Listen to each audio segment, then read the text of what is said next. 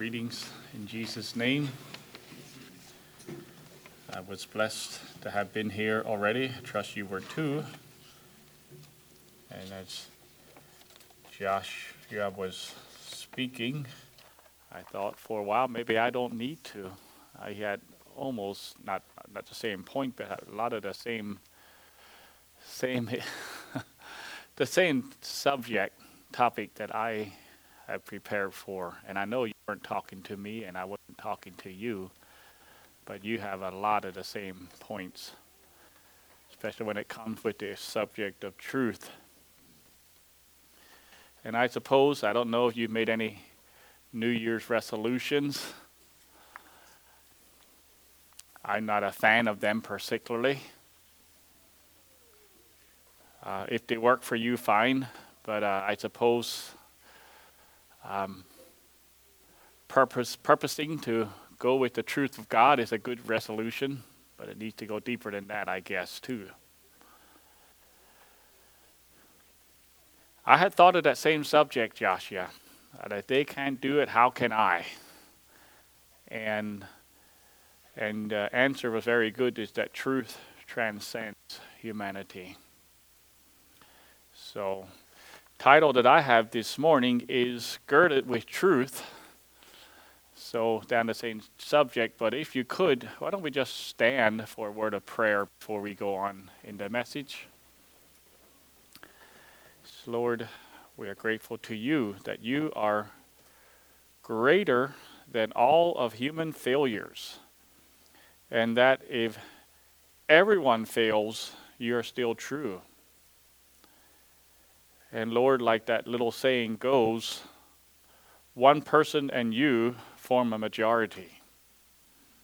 But the fact is, you form a majority without anyone, because you are true, and everyone else that is not with you is wrong. So Lord, I pray as we go on this morning, as we look into your word, that you would speak to us, and you would equip us, and you would strengthen us to not only start well, but to continue and to end well. And when we do fail, Lord, to come back, even as David did, and yet, Lord, we do pray you would keep us from that kind of devastation. Help us, Lord, to be true to you. We pray in Jesus' name. Amen. You may be seated. I'm going to try to, I'm going to just eliminate some of my introduction for the sake of time. And we'll go right to Ephesians chapter 6, which is our main text this morning. We've been teaching about Satan and looked at his origin and his fall and his rebel kingdom and some of his modes of operation.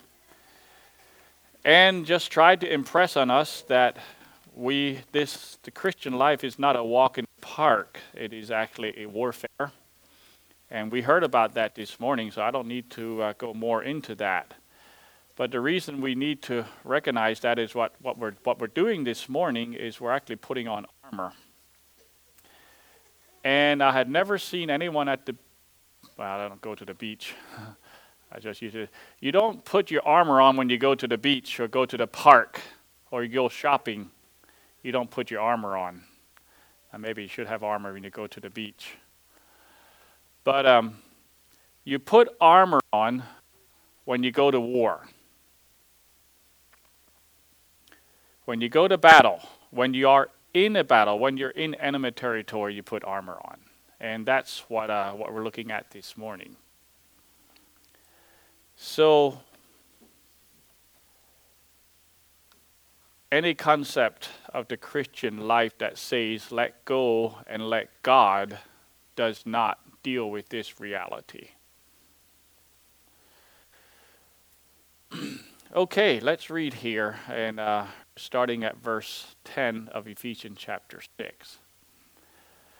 Finally, my brethren, be strong in the Lord and in the power of his might. Put on the whole armor of God, that ye may be able to stand against the wiles of the devil. For we wrestle not against flesh and blood, but against principalities, against powers, against the rulers of the darkness of this world, against spiritual wickedness in high places. Wherefore, take unto you the whole armor of God, that ye may be able to withstand in the evil day. I wonder if that's the evil day that we were talking about this morning. And having done all, to stand. Stand therefore, having your loins girt about with truth, and having on the breastplate of righteousness, and your feet shod with the preparation of the gospel of peace. Above all, take the shield of faith, wherewith ye shall be able to quench all the fiery darts of the wicked. And take the helmet of salvation and the sword of the Spirit, which is the word of God, praying always with all prayer and supplication in the Spirit, and watching thereunto with all perseverance and supplication for all saints. I think we'll stop there. What I'm going to speak about first is something I'd actually touched on in the last message, and that is the first verse 10 there. There is an imperative. An imperative is a command. You and I, Christians, we are commanded to be strong. We're commanded to be strong. You know, I'm reminded of that Rod and Staff book titled Young Man, Be Strong. And that is actually a right concept. Young man, be strong. But it's not just for young men to be strong. It is for young men to be strong. But young women, be strong. Old men, be strong. Old women, be strong. It is actually a command given to us right here at the beginning. I could say, Michael, be strong. You could say that of each one of us here. Directly to us, God commands us to be strong. And in what way are we to be strong? Well, to be strong in the Lord. If I'm strong, it's the Lord's strength. Yet I am commanded to be strong. And it's that paradox that goes the whole way through the Christian life. This paradox. It's like the fruit of the Spirit, and I think I probably had this already before. What is the fruit of the Spirit? Well, the Spirit's fruit grows on people as they walk in the Spirit. It's a fruit. You don't make fruit grow. Fruit grows when the conditions are right. And yet, each one of those fruits of the Spirit, each individual one, we are commanded to do. That paradox. So, walking consistently in the Spirit will produce gentleness. That's one of the fruits. And yet, I am commanded to be gentle. And I don't just wait for the Spirit to do it in me. If I'm not gentle, and I'm not always, I suppose you could talk to those closest to me, and maybe you can think of yourself. If I'm not, then I need to repent, and I need to confess, and I need to apologize, and I need to agonize over my failure. I need to exert myself outside my comfort zone to be gentle. So I back off, and I respond differently the next time, whether it's to my children or to my cows or to my employees or to my co-workers. I refrain from harshness.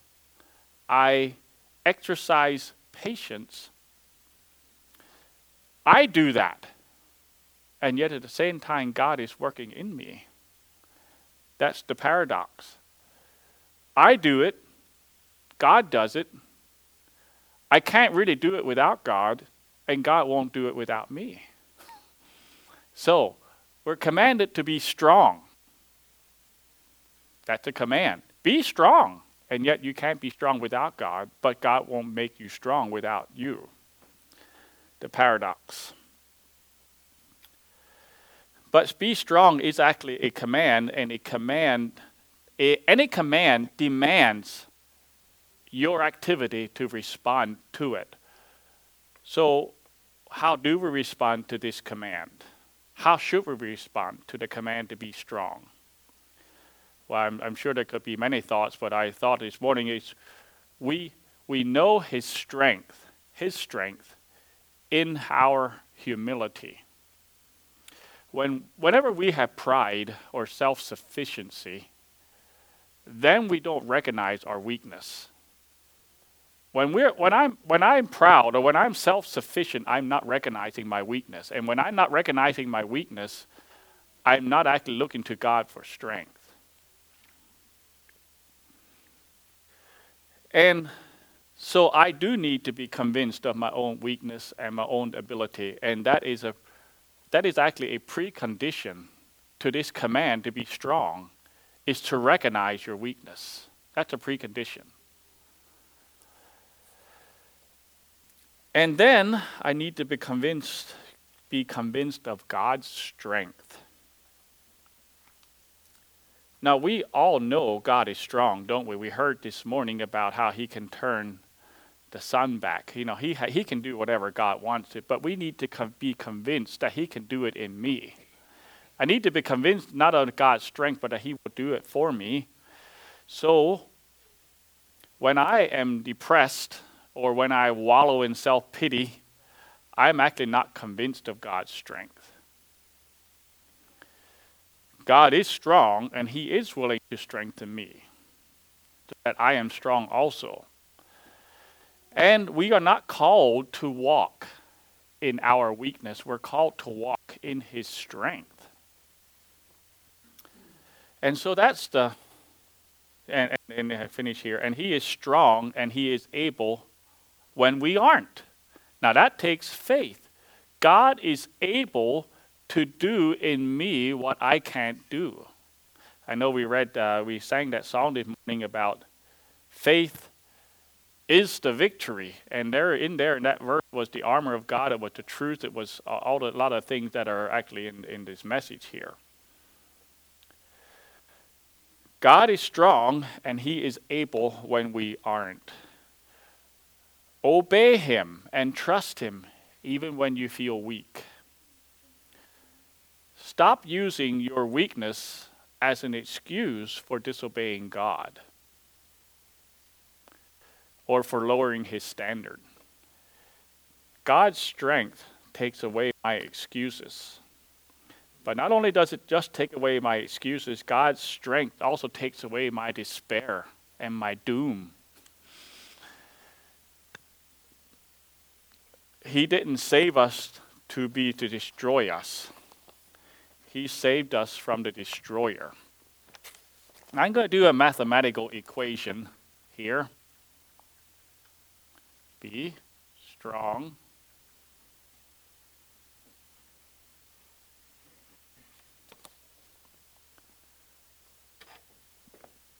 plus put on. Now, I should have a longer board because then I would put an equal, but we'll put an equal down here. So we have be strong plus put on equals able to stand.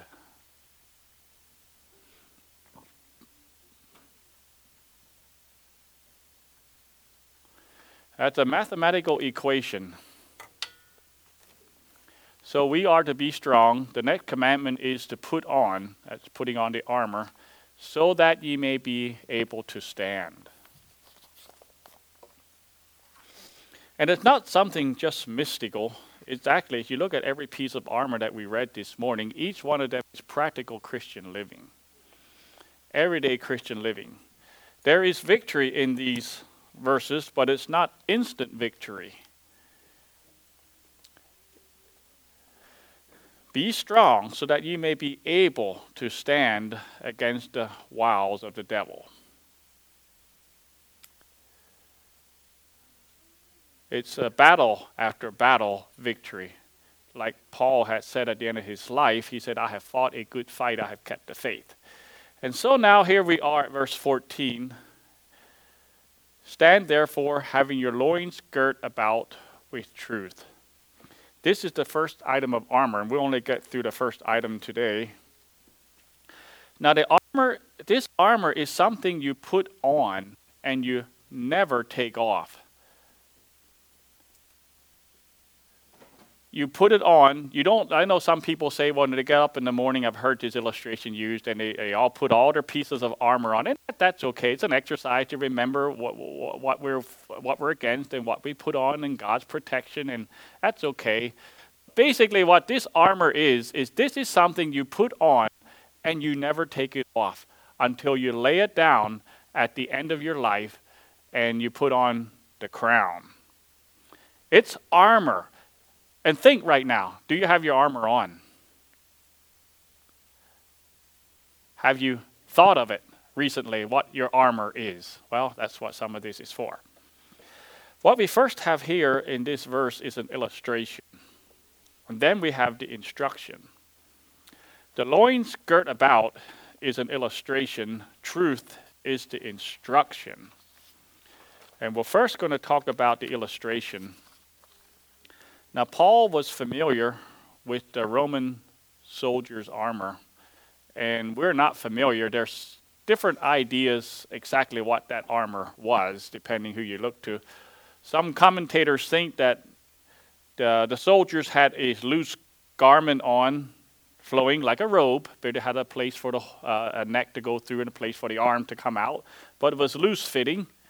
And whenever they wanted to work, or if they go to war, or whenever there was some strenuous activity, they would take the hems of their garment and they would put it in their belt so they would have freedom with their feet. They could do whatever needed to be done. That is one idea, and I'm going to read a few verses in Elijah, which he was not a soldier, but it seems like that one would fit there. It's after that showdown on Mount Carmel. And then the rain came, and Ahab rode back to Jezreel, and the hand of the Lord was on Elijah, and he girded up his loins and ran before Ahab to the entrance of Jezreel. So I get the idea, maybe he did wrap up his robe so he could run. That's some of the idea. I think it's Clark that had this, that the belt or girdle may refer also to a leather apron beneath the armor, or a metal belt protecting the lower abdomen. This is what Clark says. The girdle went about the loins and served to brace the armor tight against the body and to support daggers and short swords and such like weapons, which were frequently stuck into it. Sort of reminds me a little bit of a tool belt. That's what it reminds me of in this case, what Clark is saying. And he said this kind of girdle is in general use among the Asiatic nations to the present day, back in his day, probably 1700s. In this case, it was a center article which held things together. Maybe it kept your breastplate in place and things like that. At any rate, Christians are to have their loins girded. And we need to stop here a little bit. There's a lot to this illustration, loins girded. I'm not going to turn to these verses, but I'm just going to take your mind to these verses. In Exodus chapter 12, when the Passover lamb, the instructions were given about the Passover lamb, and they were, well, I'll have the verse here. They were getting ready to leave in the middle of the night. After the death angel goes through the land, they were supposed to be prepared to leave. And this is what God said to Moses and tell the people, and thus ye shall eat it, the Passover lamb, with your loins girded, your shoes on your feet, your staff in your hand, and ye shall eat it in haste. It's the Lord's Passover. So they were to be dressed, prepared, and ready to move out when God said move out. And then, again, for the sake of, well, I don't know, turn there. We have time for this. Luke chapter 12. It's a number of passages, verses here I'd like to read. Talking about girding, being girded. Luke chapter 12, verse 32. Fear not, little flock, for it is your Father's good pleasure to give you the kingdom. Sell that ye have and give alms. Provide yourself bags which wax not old, a treasure in the heaven that faileth not, where no thief approaches, neither moth corrupteth. For where your treasure is, there will your heart be also. Let your loins be girded about, and your lights burning. And ye yourself like unto men that wait for their Lord, for when he will return from the wedding, that when he cometh and knocketh, they may find unto him immediately. Blessed are these servants, whom the Lord, when he cometh, shall find watching. Verily I say unto you, that he, this is the Lord, shall gird himself, the same word, gird himself, and make them to sit down to meat, and will come forth and serve them. And if he come the second watch, or the third watch, and find him so, blessed are these servants. And this know, that if the good man of the house had known when the thief would come, he would have watched, and have not suffered his house to be broken into. Be ye therefore ready also, for the Son of Man cometh at an hour when ye think not. So biblically speaking, girding up at the loins speaks of preparation. It speaks of readiness, of alertness. It speaks of action and commitment and dedication and priority and all those things. It speaks of, the opposite would be lukewarmness, lackadaisical, whatever. It's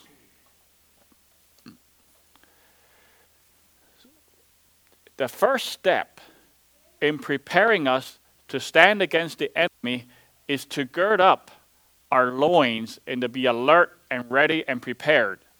And in this area, right, is the idea of the truth. Yeah, like I said, the opposite is, it's no sense of urgency. There's no sense of discipline. It's maybe on autopilot. It's maybe compromise is just okay. That's the opposite of girding up and being ready. So that's the illustration. That kind of lack of girding up the loins puts anyone in jeopardy right from the start. If we lack urgency in this matter of truth,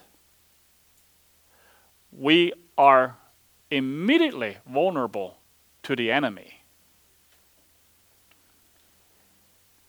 I heard of an illustration, and I don't have all the pieces together, but I thought it would fit here. But the reason I can't get all the pieces together, I'm not quite sure the context, but there was this man, and it's supposedly a true story. He was taking care of some big cats. I think it was actually lions. Some big cats in his backyard. He had them fully fenced in with woven wire around the top. They were secure. He also had a backyard flock of chickens that were free-ranging. But, you know, you have these chickens out here, and you have the lions here in the pen, and that's fine. Lions like chickens, but chickens and lions can't get together. Well, about once a week, he came out back, and he found a headless chicken in the yard.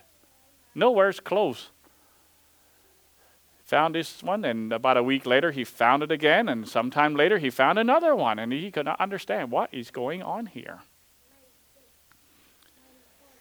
He just took some time and just watched.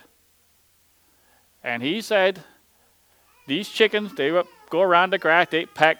The lion was sitting in his cage, just sitting still. Chickens would look at the lion, but they'd peck around. Look at the lion, peck around. One day he saw it happen, that this chicken stuck its head through the wire of that cage, and with one swipe, that head was off, and you had this chicken flopping around, and somewhere far over, it landed over dead. Another chicken.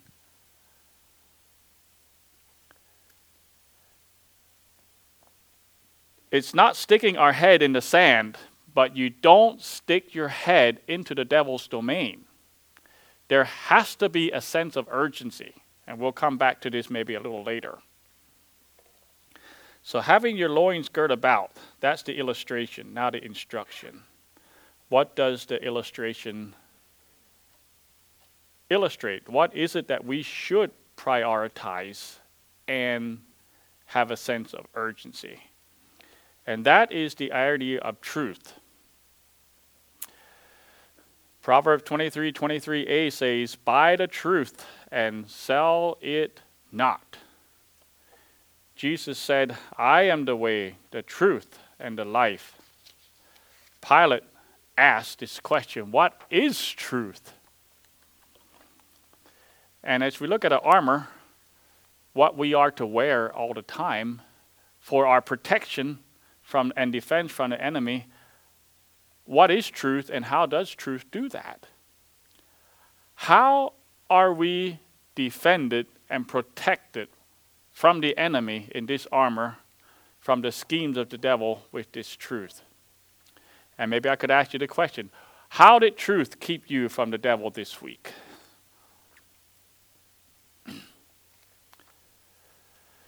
Whatever truth is, it's absolutely essential that we have it experientially in our lives. Truth has a number of different meanings. In its essential nature, truth is reality. Truth is what is real. It's what is. It's what's fact. It's what's actual. Truth is what's true. Now, our feelings and our emotions are not truth. You could even say our conscience is not truth. You can say that, qualified. Occasionally, our emotions and our feelings, occasionally they line up with truth. I'm not saying they're not, but it's a little bit like a broken clock. It's true, right? 2 times a day, right? But you can't depend on a clock that's not working to tell the time right. Don't depend on your emotions for to tell the truth. Gossip is not the truth. The news is not the truth. The conspiracy theory is not the truth. Philosophy and psychology is not the truth. Google is not the truth. And neither is YouTube. Jesus was right on when he prayed for his disciples in his high priestly prayer. He said, "Sanctify them through thy truth. Thy word is truth." You cannot improve on that statement when it comes to truth, because your word is truth, and that is how we are sanctified. And when you are sanctified and set apart, you are taken out of the devil's reach, at least. Not out of his domain. I mean, we're in enemy territory, but you are at the right place. The initial untruth came when the devil misrepresented God's word to Eve. All Eve would have needed to do is, God said this. God said, don't eat of that tree. If you do, we'll die. That was all. It was simple. It was what was real. Don't do that. If you do, this will happen. And here is where we line up with Joshua this morning. Truth is reality outside of ourselves. We can violate the truth. We can despise the truth. We can disregard the truth. We can ignore the truth. We can, but in the end, truth will not have changed. It will not have been damaged. It will not have been hurt. But who will have been changed and damaged and hurt if you violate the truth? It's you. It's I.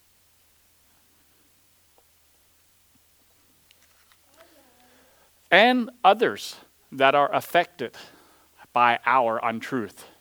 That's who gets hurt. Truth does not get hurt because truth is reality. It's no more, you're no more tearing up the highway out here if you tear up the map. It makes no difference to that road out there what you do to this map. That road is going to be there. It doesn't matter what you do to this map. Science has discovered many of the laws that govern our physical world.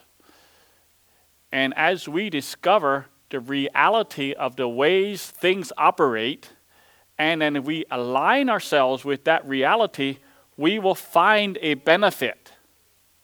You could go so many ways. I just thought of a telescope.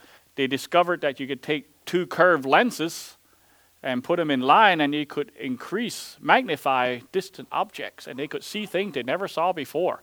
You're discovering some laws. And then they discovered is you actually have mirrors, and you magnify the mirrors, and you increase the size, you can just go. And same way with microscopes.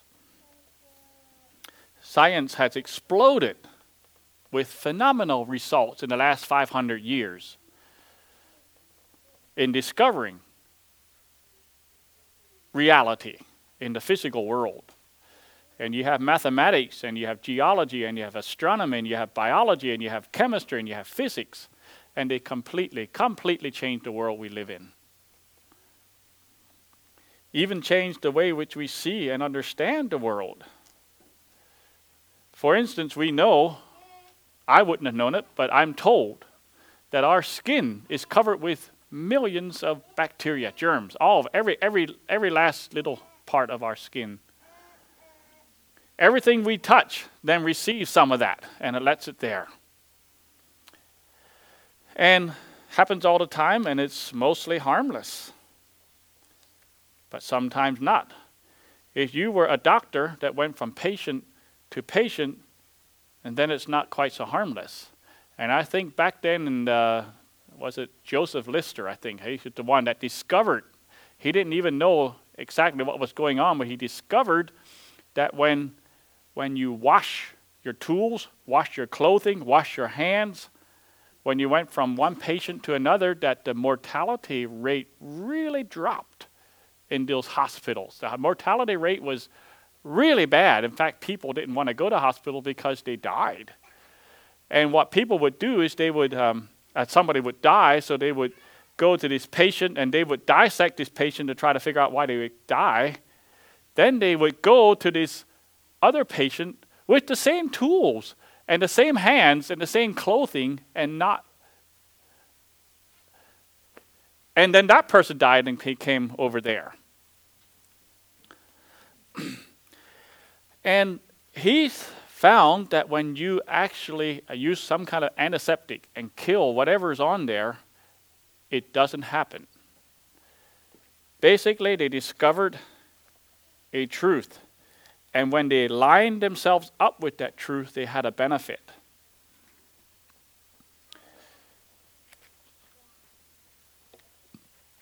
It made no difference whether you knew the truth or not, it still happened. It's when you discovered the truth and then you lined up with it. Well, you didn't have to discover it. If you lined up with the truth, it'll work, whether you knew it or not. But generally, you don't do that unless you know what it is or why. So, when it is said, let God be true and every man a liar, it means that God is a God of truth. When we line up to God's truth, we benefit. And when we disregard and ignore the truth, we experience loss because we are at odds with reality. Why would we do that? Why would we want to be at odds with reality? Anyone in here? Why would you want to be at odds with reality? Well, we have what? The world, the flesh, and the devil. You have a system, and then you have a personality, and then you have you. All three of those things pull us away from lining up with the reality of the truth of God. And we start there. The Lord Jesus takes us out of that. But now, as we're out of that, we need to put the armor of truth on, and we need to stay in that.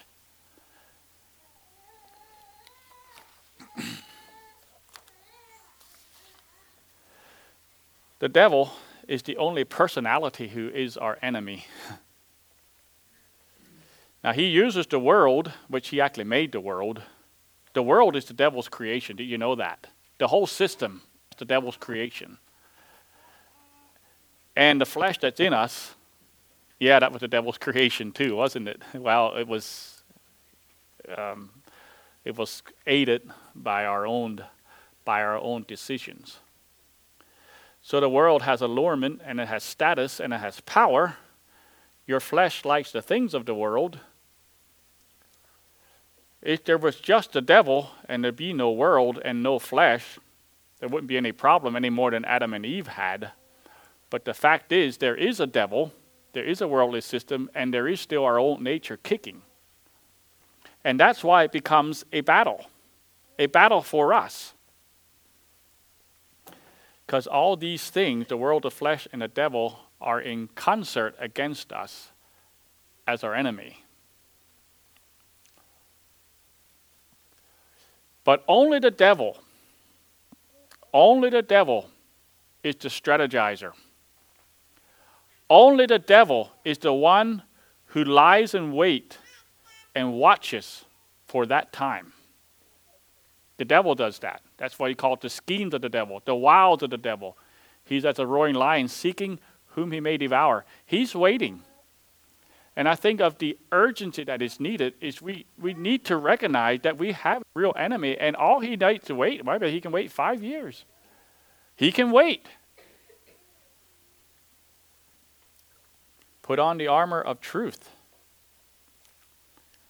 He's the deceiver. He's the tempter. He's the strategizer. He's our personal enemy. He's the roaring lion. He is the one to resist.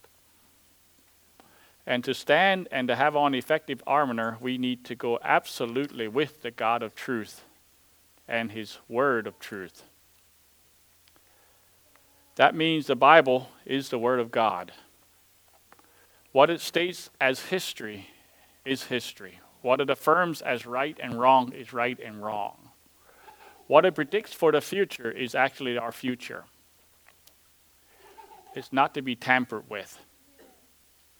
The reality is that people disagree often with the details of the scripture.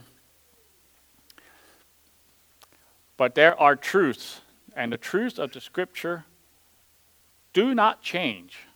We need to recognize that they do not change. Even in a modern era, the truths of the scriptures do not change, and they will not change. They have not changed.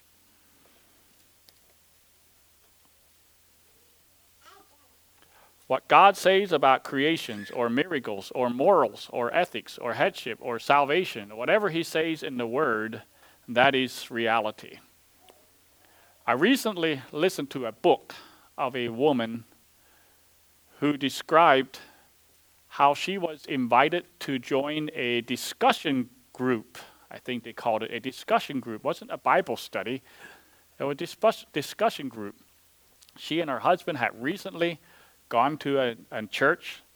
Well, they attended a church once, and they really liked it because the pastor had a lot of fresh insights, and his messages were just gripping, and they enjoyed it. So they stayed at this church, and then the pastor invited her and some other people for this discussion group, and it was a 4-year discussion group, and she agreed to be it. The pastor was a very intelligent, very articulate, a man that loved Jesus by all appearances. She discovered, however, almost immediately that this pastor was actually a skeptic of almost everything that the Bible taught, and even skeptical of the Bible itself. She herself had been all her life, from her young conversion at her fairly young age, had all her life was a wholehearted Christian. She put her life into it. She was that girl that went to witness and did all those things, But her faith not necessarily been tested or challenged. But in this class, everything she thought was true and settled about God was brought into question. Not only was it brought into question, it was being refuted, and it was being dismantled, and it was being dismissed. And she was mostly alone in her confusion and dismay, because the others in the class seemed like they just went along with it. She took it in, and she stayed in that discussion group for about 4 months out of that 4 years, and then she left. But not before her faith in God was in shambles.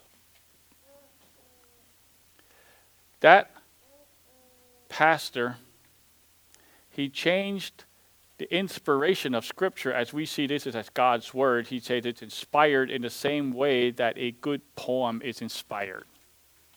It's inspiring. The Bible is inspiring. Okay? But hell is what, when people make wrong decisions, it's where they come to, that's what hell is. When they make bad choices. Jesus did not necessarily die for our sins, but he died as an example for us that we should love our enemies. And on and on and on, and he systematically deconstructed her faith. And she said she would have expected that in a secular college, or she gone out on the street and witnessed to someone and given them a tract, that he would come back with some of those things. Maybe she would expect to see it in one of those magazines, but it came from a trusted pastor. And she was caught completely off guard. And she said it took years, but with much study of the Bible, with much going back to historic Christianity, with a lot of finding answers to skeptics, she eventually arrived at a reconstructed faith. And she said the faith wasn't exactly what she lost. There were some changes made, but her faith was now a tested faith. But she said, I can no longer read the Scriptures with the innocence I had before. Whenever I read the Scripture, I hear the voice of the skeptic in the back of my head. So she has reconstructed her faith, but she walks with a limp. In a sense, she didn't, like Jacob, wrestle with God. She wrestled with the devil in a sense, and she prevailed, and she came back to the truth. She came back to reality. She came back to what is real. And she came back by the word of truth. That pastor, which is actually a wolf, had a bone to pick with real Christianity. And the real tragedy here is, well, one of the tragedies, that the other 11 kept on going, and they took all of what he had to touch and embraced that falsehood. They embraced the counterfeit gospel. They embraced the fake morality. They surrendered their belt of truth. That's what they did. In that class, they took off the belt of truth. And I want to warn us, because I was going somewhere with that, our world is awash in classes like that. Not necessarily classes, but ideas and concepts and, well, let's say it this way, articles and blogs and videos and sermons and books. Even Bible translations or paraphrases, seminars, whatever you have. It's just in the modern world, we were always exposed to it, because you always, well, the last 500 years you had books generally, and then you had conversation, you had preaching, you had various ways, but we're 1,000-fold times more today than you were 100 years ago. And everything that this pastor taught this woman is splattered all over the web.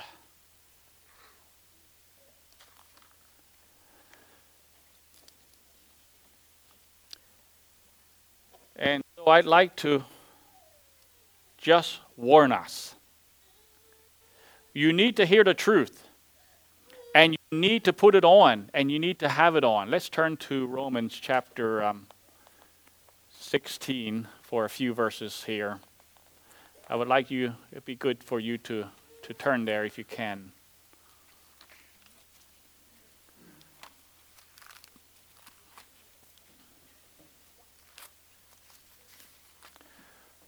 Starting at verse 17 here.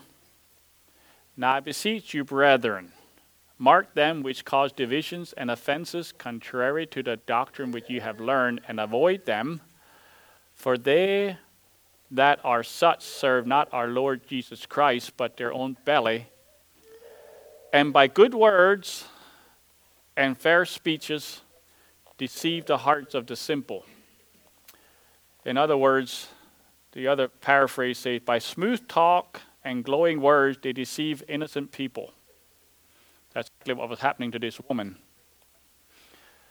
For your obedience came abroad unto all men. I am glad therefore on your behalf. Yet I would have you wise unto that which is good, and simple concerning evil. What I want to bring out of this verse is that we actually can stay simple. We actually can stay innocent. We actually don't need to experience what that woman experienced. Now, if it happens, in her sense, she was deceived. She was inadvertently led into it. But don't go into it. Don't go in that area. I mean, I know there's places in very specific situations where someone does need to wade in that. But maybe you need to be older. Maybe you do need to be mature. Because God says, be simple concerning evil, right in the context of those that give smooth talks and glowing words, and they deceive innocent people. And you should mark them, and you should avoid them. Mark them and avoid them. And it's interesting, right after that, the first part of the next verse, and the God of peace shall bruise Satan under your feet shortly. That's interesting because Satan comes right in here. And we're talking about putting on the armor to protection against Satan. Everything in our life flows from truth. God's word is truth. It's the primary thing for a Christian. And it's the thing that holds everything else together. And it's an absolute necessity. Always come back to it. It's the key that will always determine the correct pitch. It's the reference weight that will always refer to whether other weights are correct. It's the national clock to which all the other clocks are tuned to. The truth. Word of God. Put it on. In hard times when we are depressed, the truth is still the truth. In easy times when we're tempted to let our guard down and just float along, the truth is still the truth. Because the truth is reality outside of ourselves. The enemy has always attacked the truth of the Word of God, either by taking it away or by adding to it. You know, the doctrinal confusion can trip us up. There are many truths of Scripture, and one of those truths cannot be lifted up above another truth. In other words, heresy is most times one truth lifted up at the expense of another truth. That's often what heresy is. It's not an untruth. It's just truth out of balance. You can love someone too much. Well, that woke everyone up. You can love someone too much. Well, you can be too zealous for the truth without that love. You can be too lenient with your children. You can be too harsh with your children. You can withhold money that is due. You can give money to someone's hurt. You cannot not pray enough. Or you can pray too much and neglect other duties. Truth must be in balance. I know some people say of people who emphasize truth, he said their doctrine is as straight as a gun barrel and just as empty. Well, I do not want empty, it's an illustration. I do not want to have an empty doctrine. But I tell you what, I do want a straight gun barrel. Tell me what good a crooked gun barrel is. Before we make fun of somebody's straight gun barrel, at least acknowledge it's straight. So how do we get to a place where we're not tossed about by various doctrines and beliefs and persuasions? Well, that's one reason why God has gifted the church with its various teachers and administrators and pastors and other giftings to bring things together, to those waves of doctrine that come to swell them, bring the swells down, and bring stability, and bring direction, and purpose, and truth into our lives, that we may be more like the Lord Jesus Christ. And of course, we have those familiar words in 2 Timothy, study to show thyself approved unto God, a workman that needeth not to be ashamed, rightly dividing the word of truth.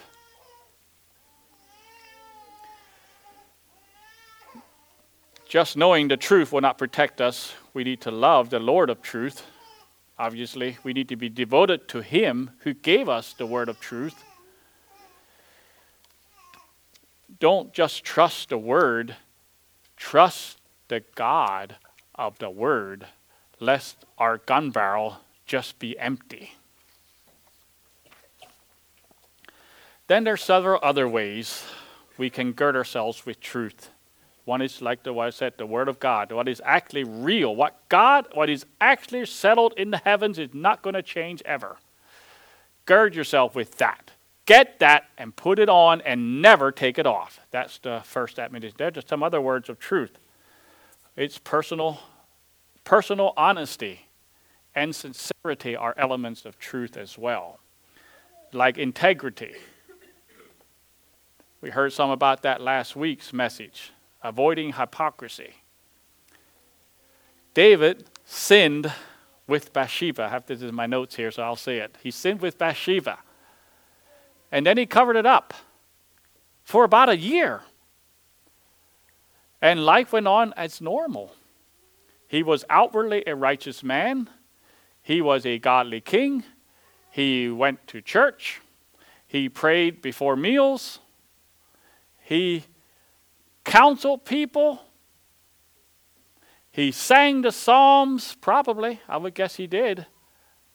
But he was living a lie. He was a hypocrite at this time. And he kept it up until Nathan, that prophet, came. Then he confessed. And Psalms 51 is the well-known psalm of repentance. And in verse 6, he says, when he's talking to God, he says, behold, thou desirest truth. Thou desirest truth in the inward part. And the paraphrase says that what you're after is truth from the inside out. Hypocrisy will eventually expose you to the enemy. Once we leave the path of truth in our lives, we have no clear touchstone on what is true. We're now over in this world, we're no longer in tune, we're no longer, the key is on, but we're off here, and we're trying to run our lives with off key, not You lose it, and you lose a lot of things when you walk into hypocrisy. No clear touchstone, no reference. We might say, well, in this area I will compromise, but only there and only so much. But we're not so constituted. That's not how it works.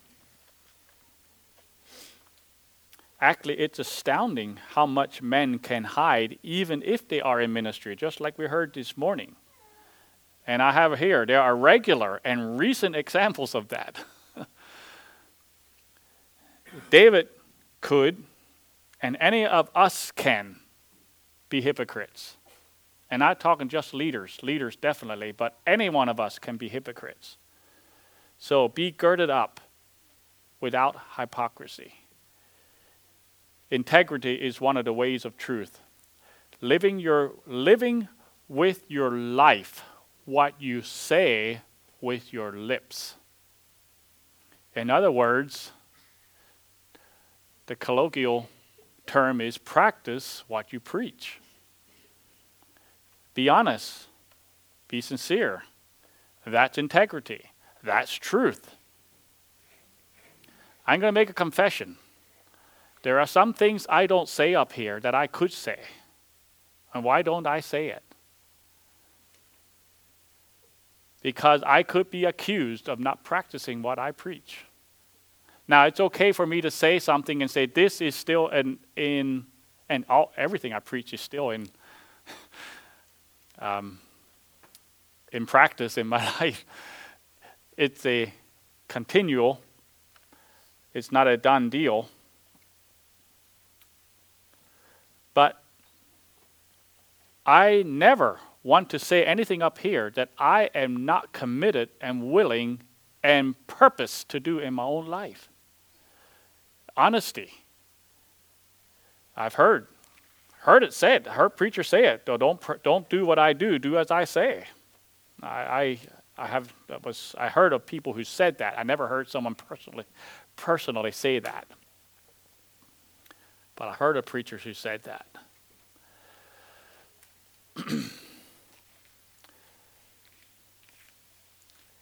If I do not live up to my teaching, I do not live up to my teachings all the time. And if I'm honest, and if I have integrity, I won't hide it. So, girding yourself up with truth is personal honesty and sincerity. Several other ways of walking in the truth here is avoiding gossip.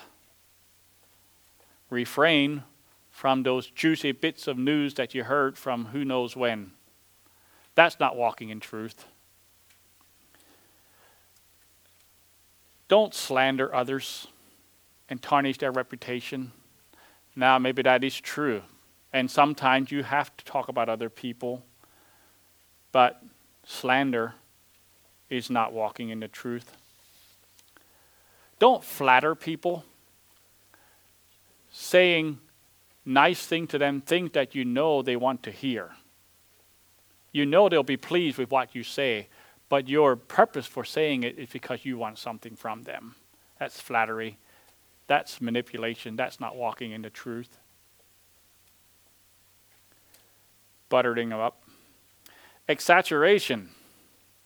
Embellishing the truth with a good story. We can even do that in our testimonies. Embellishing the truth. Exaggeration, rather, is not walking in the truth. The woman at the well said, those who worship God must worship him in spirit and in truth. That's the nature of God. He cannot tolerate falsehood. All of God's musical instruments are in tune. Do you ever think about that? How can we then be in God when we don't walk in that tune? If we're careless about our tune, let's say it that way. We are to reflect the glory of God. Stick with the word. Now let me ask you this question here in the end here. Can you think of any more protection on your armor than you can have than the belt of truth? absolute commitment to the Word of God and then to walk in that. Is there better protection? Stick with the Word. Balance out the truth. Live honestly in the light. Strive to be truthful in your conversation. All in the strength of God. And the devil is a liar. He's the father of lies. You can stay away from his pen. You don't have to stick your neck into his pen. He's the father of lies. He's the father of falsehood. He's the father of deception. When you stay in the truth, he does not have access to you. You are protected. He can lie in wait, but if you stay in the truth, he does not have access to you. We are armored. So God's truth is our armor. And God says, put it on and never take it off. May God bless you.